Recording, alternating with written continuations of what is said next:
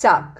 तोमोईचे विद्यार्थी दुसऱ्यांच्या भिंतीवर रेघोट्या कधीच मारत नसत, कारण त्यांना शाळेत तसं करायची खूप संधी मिळत असे. संगीताच्या तासाला सगळी मुलं खडू घेऊन त्यांना हवे तिथे जमिनीवर बसत.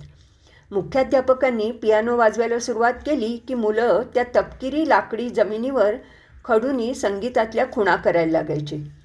टोत्तोचानच्या वर्गात एकंदर 10 मुलं होती आणि सभागृहात इतकी मोठी जागा होती आणि कुणालाही हवं तेवढं मोठं लिहिता येत असे.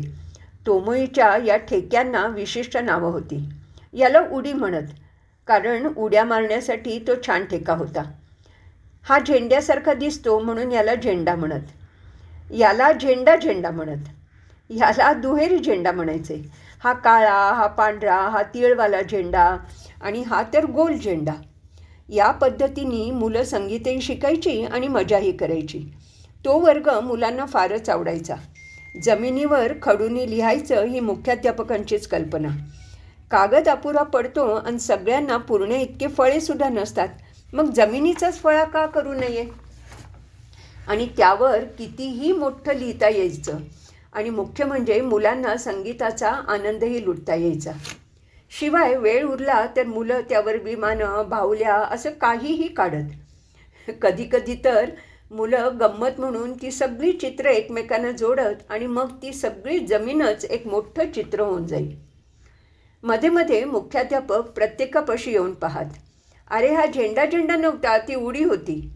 सगळ्यांची चिन्ह तपासून झाल्यावर ते परत पियानोवर बसत, परत तीच धून वाजवत आणि मुलं त्यांची चिन्ह त्या ठेक्याशी जुळवून पाहत. कितीही काम असलं तरी मुख्याध्यापक संगीताचा वर्ग स्वतःच घेत असत. मुलांना तर त्यांच्याशिवाय संगीत ही इतकी आनंदाची गोष्ट कधीच वाटली नसती. त्यानंतर जमीन स्वच्छ करणं हे एक मोठं काम असायचं. आधी फळा पुसायचा आणि मग त्याच फडक्यांनी सगळी चित्र पुसायची आणि मग सगळ्यांनी मिळून जमीन पुन्हा लखलखीत करायची. बाप रे, तोमोईच्या मुलांनी सभागृहाची जमीन सोडून कधीच कशावर एवढ्या रेघोट्या मारल्या नसतील म्हणूनच. तोमोईच्या मुलांना खडूबद्दलचं संपूर्ण ज्ञान झालं होतं. कुठल्याही प्रकारचा खडू असेल तर तो चांगला कुठचा, तो धरायचा कसा, त्याची चित्र चांगली येण्यासाठी तो कसा वापरायचा, त्यांच्यातला अगदी प्रत्येक जण हा खडूस बहाद्दर होता. खडूस बहाद्दर नव्हे बरं का मित्रांनो, खडू बहाद्दर.